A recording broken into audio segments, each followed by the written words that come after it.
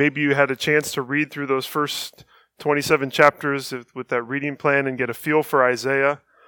If you were confused, that's okay. Part of my reason for wanting to look at the book of Isaiah is knowing how beautiful it is, but in my Bible reading plan, reading through Isaiah and saying, I don't understand 75% of this, and I want to know what it means. And so together, I hope we can learn to understand not only Isaiah, but even the prophets in general and how to read and hear God's message in them. We said in the opening sermon that from a historical standpoint, if you look at the book of Isaiah, it's written even in chapter 2, we get a restatement that it's given to Judah and to Jerusalem, that southern kingdom. And it's from a historical standpoint, it splits into a couple parts, with the first half, chapters 1 through 39, dealing with this Assyrian invasion that was going to come on Judah, and then chapters 40 through 66 having to do with a later Babylonian assault that was going to come. But in the midst of all that, the most prominent figure is the promised Messiah. And so as we think about the book as a whole, you can think about it in three parts. Chapters 1 through 39 speak of this Davidic king that was going to come. The Messiah was the king from the line of David. Chapters 40 through 55 reveal him as the unexpected suffering servant. And then chapters 56 through 66, we look to the future and we see an anointed warrior or an anointed conqueror, and that's who the Messiah is. And so Isaiah is revealing the Messiah to us in these 66 chapters. Another theme that we should note is the theme of the city. Isaiah could be called the original Tale of Two Cities. He wrote it before Dickens ever did. We find in the book of Isaiah two different cities. There's a human-centered city set in contrast with the city of God where Christ is king. And Isaiah wants to show us how can this human-centered, rebellious city become the new holy city of Zion that we see at the end of the book of Isaiah. And that theme of the city, I bring it out because here in chapters 2 through 4, it is strong. In fact, if you grabbed one of those structures there on the music stand, maybe it would be helpful to see that these 4 chapters have some bookends. The first part of chapter 2 and then the end there of chapter 4 describe this glorious future Jerusalem. And in the middle, what is revealed is the wicked city that is presently Jerusalem. This wonderful picture on either end that form these bookends of what Jerusalem is going to be like in the future. And in the middle, we are struck by the fact of what Jerusalem is now. And in fact, I just want to begin by reading those two bookends, these two hopeful descriptions of Jerusalem's glorious future that frame this passage. Let's read Isaiah 2. I'll read verses 1 through 5, and then we're going to jump to chapter 4, and I'll read verses 2 through 6. Isaiah 2, beginning in verse 1. The word that Isaiah the son of Amoz saw concerning Judah and Jerusalem. It shall come to pass in the latter days that the mountain of the house of the Lord shall be established as the highest of the mountains, and shall be lifted up above the hills, and all the nations shall flow to it. And many peoples shall come and say, Come, let us go up to the mountain of the Lord, to the house of the God of Jacob, that he may teach us his ways, and that we may walk in his paths. For out of Zion shall go the law, and the word of the Lord from Jerusalem. He shall judge between the nations, and shall decide disputes for many peoples, and they shall beat their swords into plowshares, and their spears into pruning hooks. Nation shall not lift up sword against nation, neither shall they learn war any more. O house of Jacob, come, let us walk in the light of the Lord. And then chapter 4, beginning in verse 2. In that day, the branch of the Lord shall be glorious, shall be beautiful and glorious, and the fruit of the land shall be the pride and honor of the survivors of Israel. And he who is left in Zion and remains in Jerusalem will be called holy, everyone who has been recorded for life in Jerusalem, when the Lord shall have washed away the filth of the daughters of Zion, and cleansed the bloodstains of Jerusalem from its midst by a spirit of judgment and by a spirit of burning. Then the Lord will create over the whole site of Mount Zion and over her assemblies a cloud by day, and smoke and the shining of a flaming fire by night. For over all the glory there will be a canopy. There will be a booth for shade by day from the heat, and for a refuge and a shelter from the storm and rain. As of today, there are 31 days until Christmas. Usually, at least in our house, the countdown begins December 1st, and we slowly tick off the days until you go to sleep on Christmas Eve, which, in my opinion, is the best night of the year, and then wake up on Christmas Day. Christmas Day is one day, December 25th, but the anticipation of all these days leading up to it is what makes the Christmas season so exciting. There's days that we look forward to, like Christmas Day. On the other hand, there are days that we know are coming that we aren't as excited about. In fact, there's days that we kind of dread. Elaine, I asked her if I could share this, had braces put on her teeth on Friday. And Friday was not a day that she was looking forward to because it means she doesn't get to eat certain foods and her mouth is in pain and all of these things. So there's days like Christmas, and then there's days like when you get braces on your teeth. Here in Isaiah chapters 2, 3, and 4, we're invited to anticipate a day. And it's a day, in fact, that we don't know the exact date of when it is. And in fact, the promises regarding this day of the Lord are fulfilled at various points in history, and not on necessarily one specific day, but it's unfolded throughout history. And so it's a complicated kind of day. It's also a complicated day in that it's a day of great joy, but also a day of judgment. And so it's a day that we long for, and also that we sort of dread and fear its arrival. In Scripture, it's often called the day of the Lord. And here in these chapters, it's just referred to as that day, or the latter day. In fact, it's referred to at least 8 times just in these 3 chapters, talking about in that day that is coming. And that emphasis, I think, helps us to see in these chapters that Isaiah was calling Jerusalem and Judah in the midst of their corrupt religious practices, in the midst of their idolatry and their crooked leaders and their cheating of the poor. He was calling them to think forward to a day, to see that it was a day of judgment and purification, but also to see that there was a day of hope coming when Jerusalem would be the city that God wanted it to be, that it was not in the present.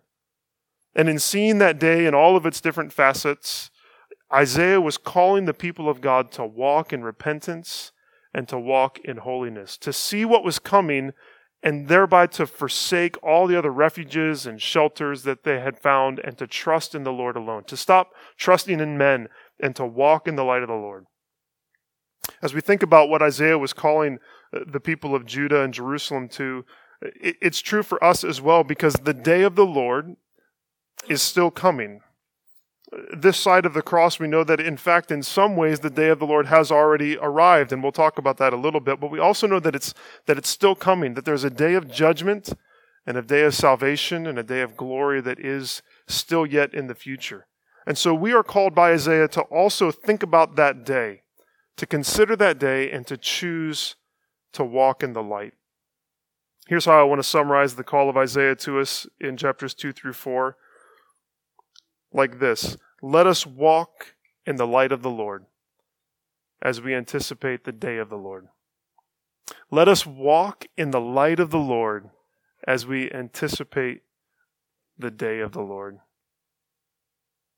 I think God's word here reminds us that there is power in a picture. There's power in revealing to us the wickedness that we are walking in, and also power in revealing to us the future glory that will be ours if we are in Christ. The pictures of these chapters call us away from the darkness of sin and into the light of the ways of the Lord. They cause the Spirit to say to our hearts, let us walk in the light of the Lord. Let's walk in the light of the Lord as we anticipate the coming day of the Lord that's described. These verses also remind us of the power of a picture, but in another way. They remind us that there's power in the picture of God's people as we display ourselves as people of the light, as we walk in God's ways and show forth His glory and His power and His holiness in this world. When we walk in holiness and righteousness and show the world what the future kingdom of God is supposed to look like, when we walk in the ways of the New Jerusalem, we proclaim the beauty of that coming kingdom and we make it something that's attractive, something that people want to be a part of. Well, before we think about that though, before we consider those verses we read, I want us to think about not the light that we are to walk in, but the darkness that we're being called out of, which is described in that center sort of piece of the sandwich in chapter 2, verses 6 through chapter 4, verse 1. And so actually I'm a little complicated, so I thought I'd just put this up here. This is kind of where we're going, okay? We're going to talk about the darkness we're called out of, or you could say, behold the wicked city, and that's that center section. And then we're going to come back and look at the two bookends, the light that we're called to walk in, or behold the beautiful city. And then we'll end by thinking about the only hope that we have, which is behold the beautiful Savior. So that's where we're heading. I'll just leave that up there. That way, if I don't repeat the points enough, you'll kind of know where we're going. But the first thing I want us to see in this first part is the darkness that we are called out of, or the woe to the wicked city. The beauty of the New Jerusalem that will be, and that's described in the beginning of chapter 2 and then in chapter 4, frames this passage and is a contrast to the current state of Jerusalem and the judgment that was going to come on them in that day, which is described in this center section. And so Isaiah begins by talking about the religious condition of Jerusalem. That's in chapter 2, verses 6 through 22. Just look at chapter 2, beginning in verse 6, and I just want to read through verse 8. This will give you a flavor of what this is about. It says, Isaiah is writing to his people, to the people of Judah, "For you have rejected your people, the house of Jacob, because they are full of things from the east, and of fortune tellers like the Philistines, and they strike hands with the children of foreigners. Their land is filled with silver and gold, and there is no end to their treasures. Their land is filled with horses, and there is no end to their chariots. Their land is filled with idols. They bow down to the work of their hands, to what their own fingers have made." In contrast to those pictures, we see that Jerusalem is not filled with the glory of the Lord. It's filled with the influence of all the surrounding nations. They look like the Philistines with fortune tellers. They are filled with riches, though we even find in 2 Kings and 2 Chronicles that a lot of that wealth came from alliances with foreign nations. They're filled with horses and chariots that represent military power. They're filled with idols. In fact, we read in 2 Kings and 2 Chronicles that under the reigns of Uzziah and Jotham, the high places remained. Israel was still going to worship false gods, and it led to, in Ahaz's reign, that Ahaz worshipped the idols and in fact sacrificed his son to the idols on the high places. Israel, God's people, the city of Jerusalem was filled with these things, which ultimately revealed that they were full of themselves.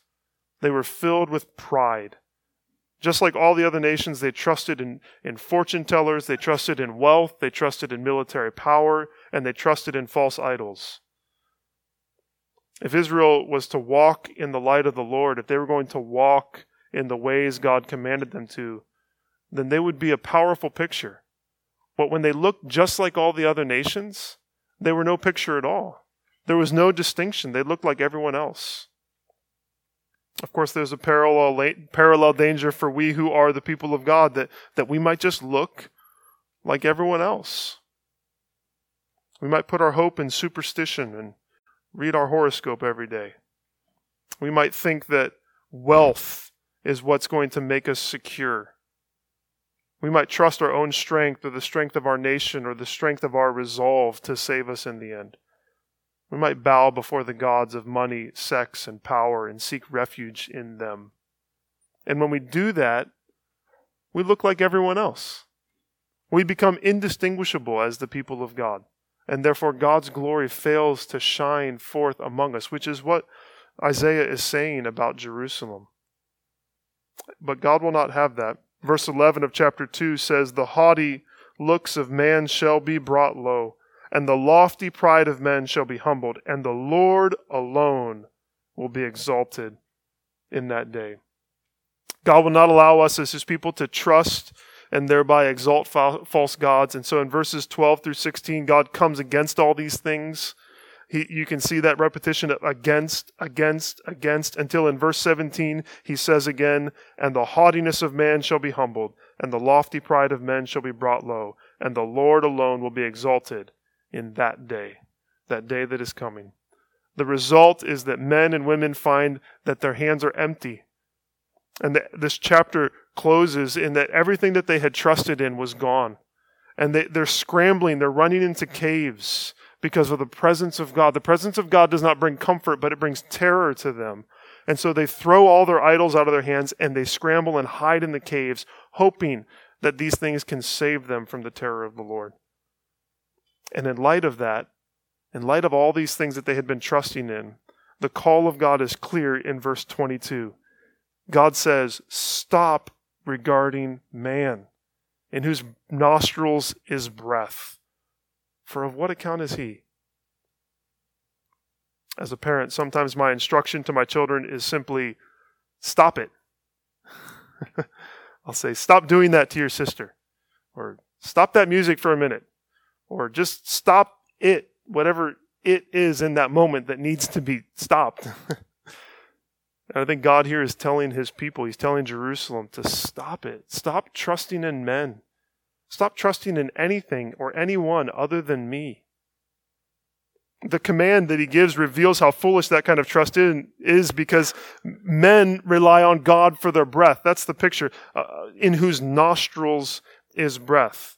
The question then comes is, why would we trust in men and women who are dependent upon God for their breath? Man is not worthy of putting your trust in. Men and women are given breath from God, so we shouldn't trust them. Who should we trust? We should trust the one that's giving them breath. We should put our hope and our confidence in the one who sustains life. Tied to this idea, a commentator, Moutier, gives a key lesson from this section. He writes, the standard by which everything must be judged is how it will fare on the day of the Lord. The standard by which everything in life must be judged is how it's going to fare on the day of the Lord. Everything that Judah was trusting in was worthless in the face of God's judgment, in the face of the day of the Lord. And in the end, it all disappeared, and they found themselves throwing it from them and hiding in caves and in rocks. And that will be the case for us if we trust in anything or anyone other than God. Nothing and no one other than God himself can save us from his wrath and give us shelter throughout our lives. Verse 22 is such a great command. Stop regarding man in whose nostrils is breath, for of what account is he? And it acts as a fulcrum, as it were. It points backward to what was going on in chapter 2, but it also points forward to what's going to be talked about in chapter 3. Chapter 2 focused on the religious condition of Jerusalem. In chapter 3, verse 1 through 4, verse 1, it describes the social condition of Jerusalem. And yet we should also note that the social condition of Jerusalem is not unrelated to their religious condition. In fact, it's a direct result of it. Because of their idolatry, the Lord says in verse 1 that he's going to remove all of their support and supply. It's actually the same word. It's just the masculine form and the feminine form of the same word. He's saying, I'm going to take everything that you trust in away from you. The picture that came to my mind was of a Jenga tower, if you've ever played that game. And the Lord is just slowly removing all the bricks until Jerusalem is going to crumble. Everything that they were trusting in, all of their support, all of their supply, God was going to take it away. Verse 1 and verse 15 speak of the Lord of hosts. They talk about that the Lord of hosts is going to do this, and it emphasizes God's sovereignty over all things. All they trusted in is going to be gone. Especially, we see in verses 1 through 7, their leaders. God is the one who brings kings down and sets kings up, and all the corrupt leadership of Israel, he was going to take them away, and it says he's going to replace them with children, with infants. They will rule over you. Verse 12 says that women will rule over them, which is probably means that the kings are controlled by their wives or their concubines. It's false power. They're puppets for the women of the city, which we find later on are just concerned with wealth and possessions, however they can get it. Men, women, children, the noble leaders of Jerusalem are going to be taken away, and they're going to be replaced with oppressive and misleading leaders. The leaders were filled with pride, but the Lord is going to humble them.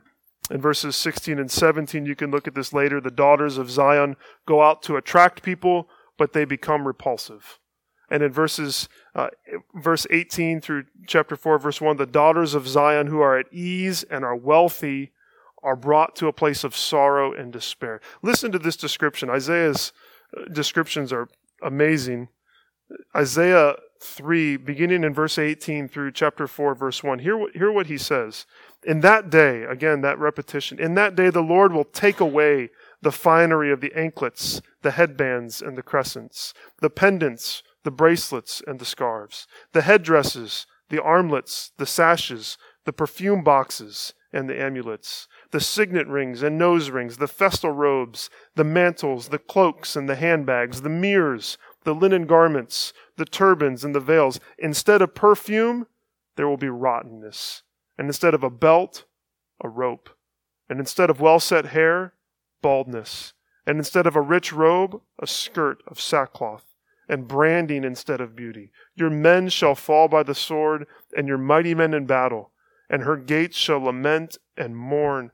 Empty she shall sit on the ground. And 7 women shall take hold of one man in that day, saying, we will eat our own bread, and wear our own clothes. Only let us be called by your name. Take away our reproach. The luxury that they had, all of this security that they had, is stripped away from them. The judgment of these verses, this day of the Lord, came upon Jerusalem in large part with the invasion of the Assyrians. But those smaller days of the Lord remind us that there is a coming final judgment that God's going to bring on the pride of men and women. When he will take away all of our false securities and he will reveal where our hope really is. And if we're hoping in anything other than God's saving grace, then we will be destroyed. Isaiah asks us, are you ready for the day of the Lord? What are you trusting in? Before we move on to the light, just another thought. Let's be clear that we are not the nation of Israel. So this does not directly apply to us, but we can see that religious pluralism and a lack of holiness in God's people and in people in general leads to disintegration in society. If we are religiously corrupt, it will lead to social corruption and disintegration. And so whatever side of the political spectrum you're on, this summary, again from Motyard, seems to describe our society well. Listen to this, see if it rings true for you. He writes, the message of the whole section is solemn in the extreme. Divine judgment on a society begins to manifest itself in the disappearance of solid leadership and the appearance of immature, capricious leaders. Society becomes divided. The age gap opens up. Values are at a discount, and those who should be despised take the initiative. An air of despair dominates elections. All this arises from moral and spiritual causes. It is not the result of failures of policy, but of speaking and acting against the Lord and provoking him. Blatant sin inviting its just reward. Social disintegration is a result of religious rejection of God. And we reap the consequences. As we think about that blatant sin inviting just reward, we should be quick to note that Isaiah really highlights the oppression of the poor in this section as one of the key failures of Israel that was brought to bear on Jerusalem, that brought this judgment on them. Their disregard for the least of these in favor of building up their own wealth brought God's divine judgment. God's people are called to go out of their way to care for the poor. When you think about religious disintegration, it's not that the people of Israel weren't going to church completely and worshiping. It was that they were neglecting the poor and not helping those in need. In fact, that kind of radical generosity that we're called to have, it's at the heart of the gospel. And so we hear God call out this woe on the wicked, prideful, corrupt, self-centered city of Jerusalem. And if we're sensitive to his spirit, that call can pierce our own hearts. And we're called out of darkness. We're called out of trusting in men or any other refuge other than the Lord. And instead, we're given this vision of Jerusalem as it's supposed to be, the city that it was supposed to be, and as it will be on one day. And so let's move and think about the light that we are called to walk in. Or we might say, behold the beautiful city. This is in chapter 2, verses 2 through 5, and then in chapter 4, verses 2 through 6. They describe a future new Jerusalem that we have yet to fully see. It's a future hope that will come at Christ's return. And yet, with the arrival of Jesus in his first advent, in his life, in his death, and his resurrection, we begin to see the hopes of these verses partially fulfilled in God's people. This is that already not yet of the kingdom that we often talk about, that this new Jerusalem is here in some ways, but not completely. And so as we look to the future fullness of those days, the key command of chapter 2, verse 5 tells us that we are to walk, that as we wait, we are to walk in the ways of the new and glorious city. That's my favorite verse in this chapter. Oh, house of Jacob, come. Let us walk in the light of the Lord. What a beautiful invitation that is. It's an invitation that we are to display to the world what a people who walk in the light of the Lord and who trust in the Lord look like. What the hope of the future is. We're supposed to look like that. And Jesus says we're supposed to be a city that's set on a hill, that reveals the glory and the goodness of God in our words and in our deeds. Chapter 2, verses 2 through 4 speak of the exaltation of Zion, that the hill that Jerusalem sat on was going to be lifted up, and it was going to be the highest hill. The mountains were where everyone went to worship. They were the high places. These locations were thought to be where heaven and earth met, and so that's where you went to worship. But the hope of the future is that no one goes to any other hill to worship. Everyone goes to the New Jerusalem. Everyone goes there because they're streaming in to hear from God and to learn his ways. You hear that beautiful refrain in chapter 2, verse 3. Come, let us go to the mountain of the Lord, to the house of the God of Jacob, that he may teach us his ways and that we may walk in his paths. As I was thinking about that, the picture that came to my mind was of one of my favorite movies, Field of Dreams, where everybody starts coming to Ray Kinsella's baseball diamond, because that's, if you build it, they will come. If you build this beautiful baseball diamond where just the nostalgia and the beauty of this place, everyone will come and stream into that place. And the movie ends with this beautiful scene of this line of cars just driving down to come and to be a part of this, some sort of New Jerusalem, as it were, the New Jerusalem of baseball, maybe you could call it. But that's the picture, is that everyone is streaming in. They see that this is the place where true worship happens. This is the city that we were made to live in and to be a part of.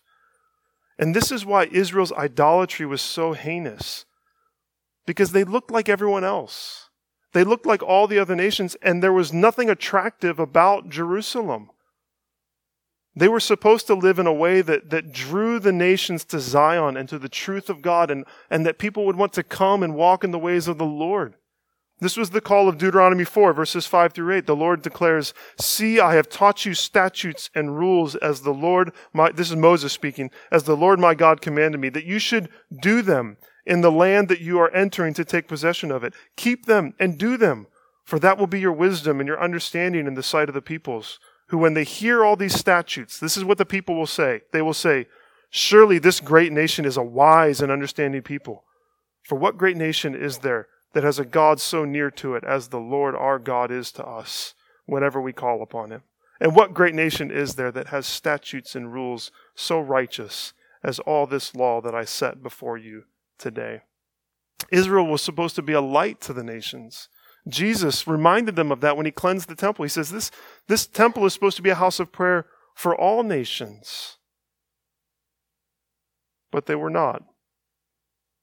And yet where Israel failed, Jesus and his good news have prevailed. The day of Pentecost is a partial fulfillment of this, isn't it? It shows the nations coming to Jerusalem itself to worship the Lord. And to this day, we see the gospel extending to all peoples and all nations. And God is opening eyes and ears to hear the good news. The result of the New Jerusalem and the result of everyone coming into the New Jerusalem is peace. I love those beautiful words of chapter 4. They're reiterated in Micah chapter 4 as well. They tell us that weapons of war used for destruction will become tools to cultivate the earth and bring life. It's a picture that takes us back to the Garden of Eden, isn't it?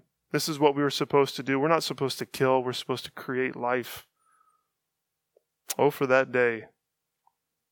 A day when there's no war. And when weapons are of so little use that we turn them into shovels so that we can plant more food. Death gives way to life. The hope of that future peace is something that we long for, but it's not something that we just long for. It's something that changes us now. And we become, as we studied in the Sermon on the Mount, we become peacemakers. We become peacemakers, those who reflect the glory of the coming kingdom in a way that attracts others to come to our great peacemaking God. We start to look like the New Jerusalem, not perfect, but we start to reflect the values of that city. Well, chapter 4 gives us another picture of this new city, and the emphasis here seems to be on its purity and its beauty.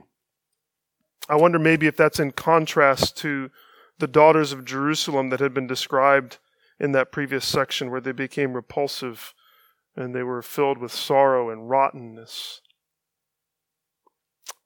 Whereas in chapter 2, verse 9, the Lord says, "Do not forgive them. Here the remnant of God's people is made holy and pure and is forgiven and washed clean."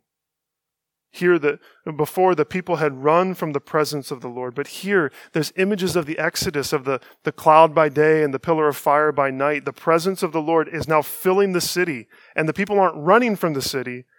They're going to the city because now the presence of God is not something that brings terror. It brings peace. It brings safety. It brings security. It brings refuge and shelter.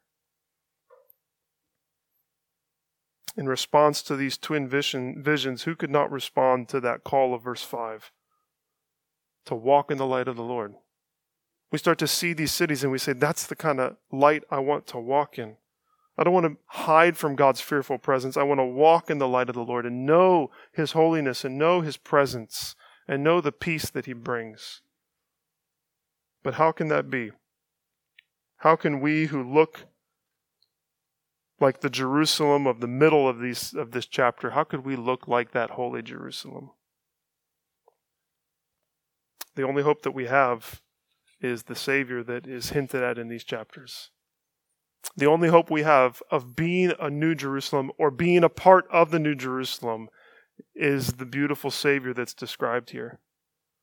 Isaiah is focused, as we said, on Judah and Jerusalem, but the Messiah is his main subject, and we see him in these chapters, that he is the only hope that we have to be the people of God that God has called us to be. Here's my favorite one, and then we'll look at a few pictures of the Savior that we know is Jesus. But this prophecy in chapter 4, verse 2 says, "In that day." Now, if you're reading through this chapter, you hear that phrase, "in that day," again, and you think, oh no, more judgment, more terror, more destruction. But it says, "In that day, the branch of the Lord shall be beautiful and glorious, and the fruit of the land shall be the pride and honor of the survivors of Israel."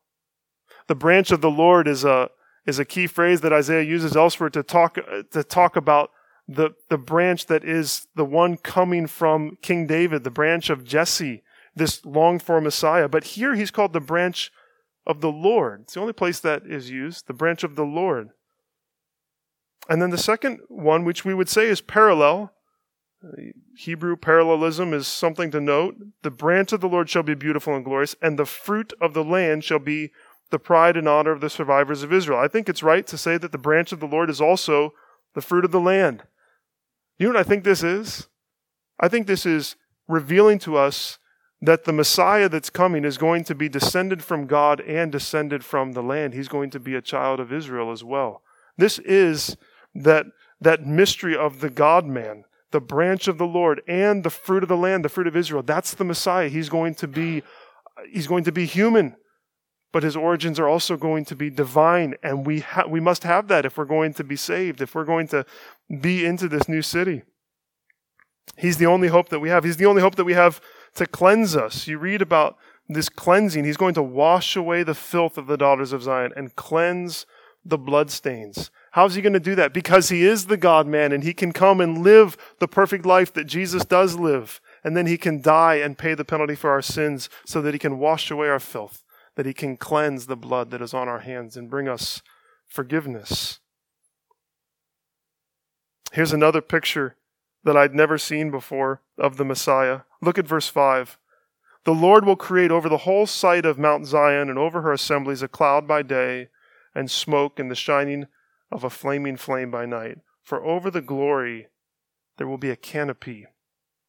That word canopy is always used of the canopy that was put over a couple when they were being married.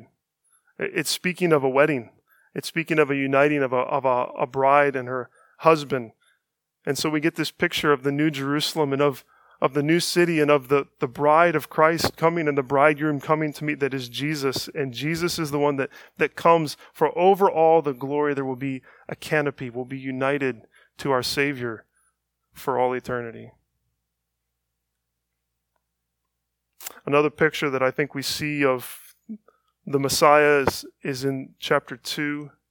Maybe a little bit more of a stretch, but you think about this city that is being lifted up and all the nations are flowing into it. And the words of Jesus come to mind where he says, when I am lifted up, I will draw all men to myself. That Jesus is lifted up and draws the nations to him. When we see the beauty of his sacrifice and the forgiveness that he gives, all the nations stream to him. And how could we not know that Jesus is the light of the world, that he is the light that we are to walk in? It's his light that we reflect in the world as we walk in holiness and righteousness, that he will be the light of that future city that has no night at all. In chapters 2 through 4, we think about this call to come to the city and this hope that we have. And the only hope of us getting to that city and being the people of God described at the beginning and the end of this chapter is to have a Savior that can purify us and make us his bride. And Jesus is the Savior. This is our Savior. This is our King. He's the only one who can rightfully and rightly reign over the New Jerusalem. And as we think about this beautiful city, we see the folly of trusting in men.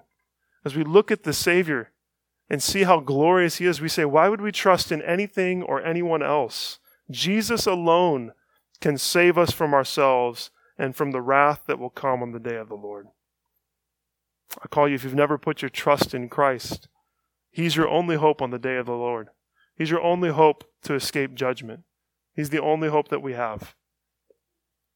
But if you are, then we know that having saved us, God calls us to be a picture of who he is and of this city. He calls us to show his greatness to the world in a way that draws and attracts others to him, to be a picture of purity and of forgiveness and of peace and of holiness and of generosity and of welcome to all nations. A people of God imaging forth the New Jerusalem.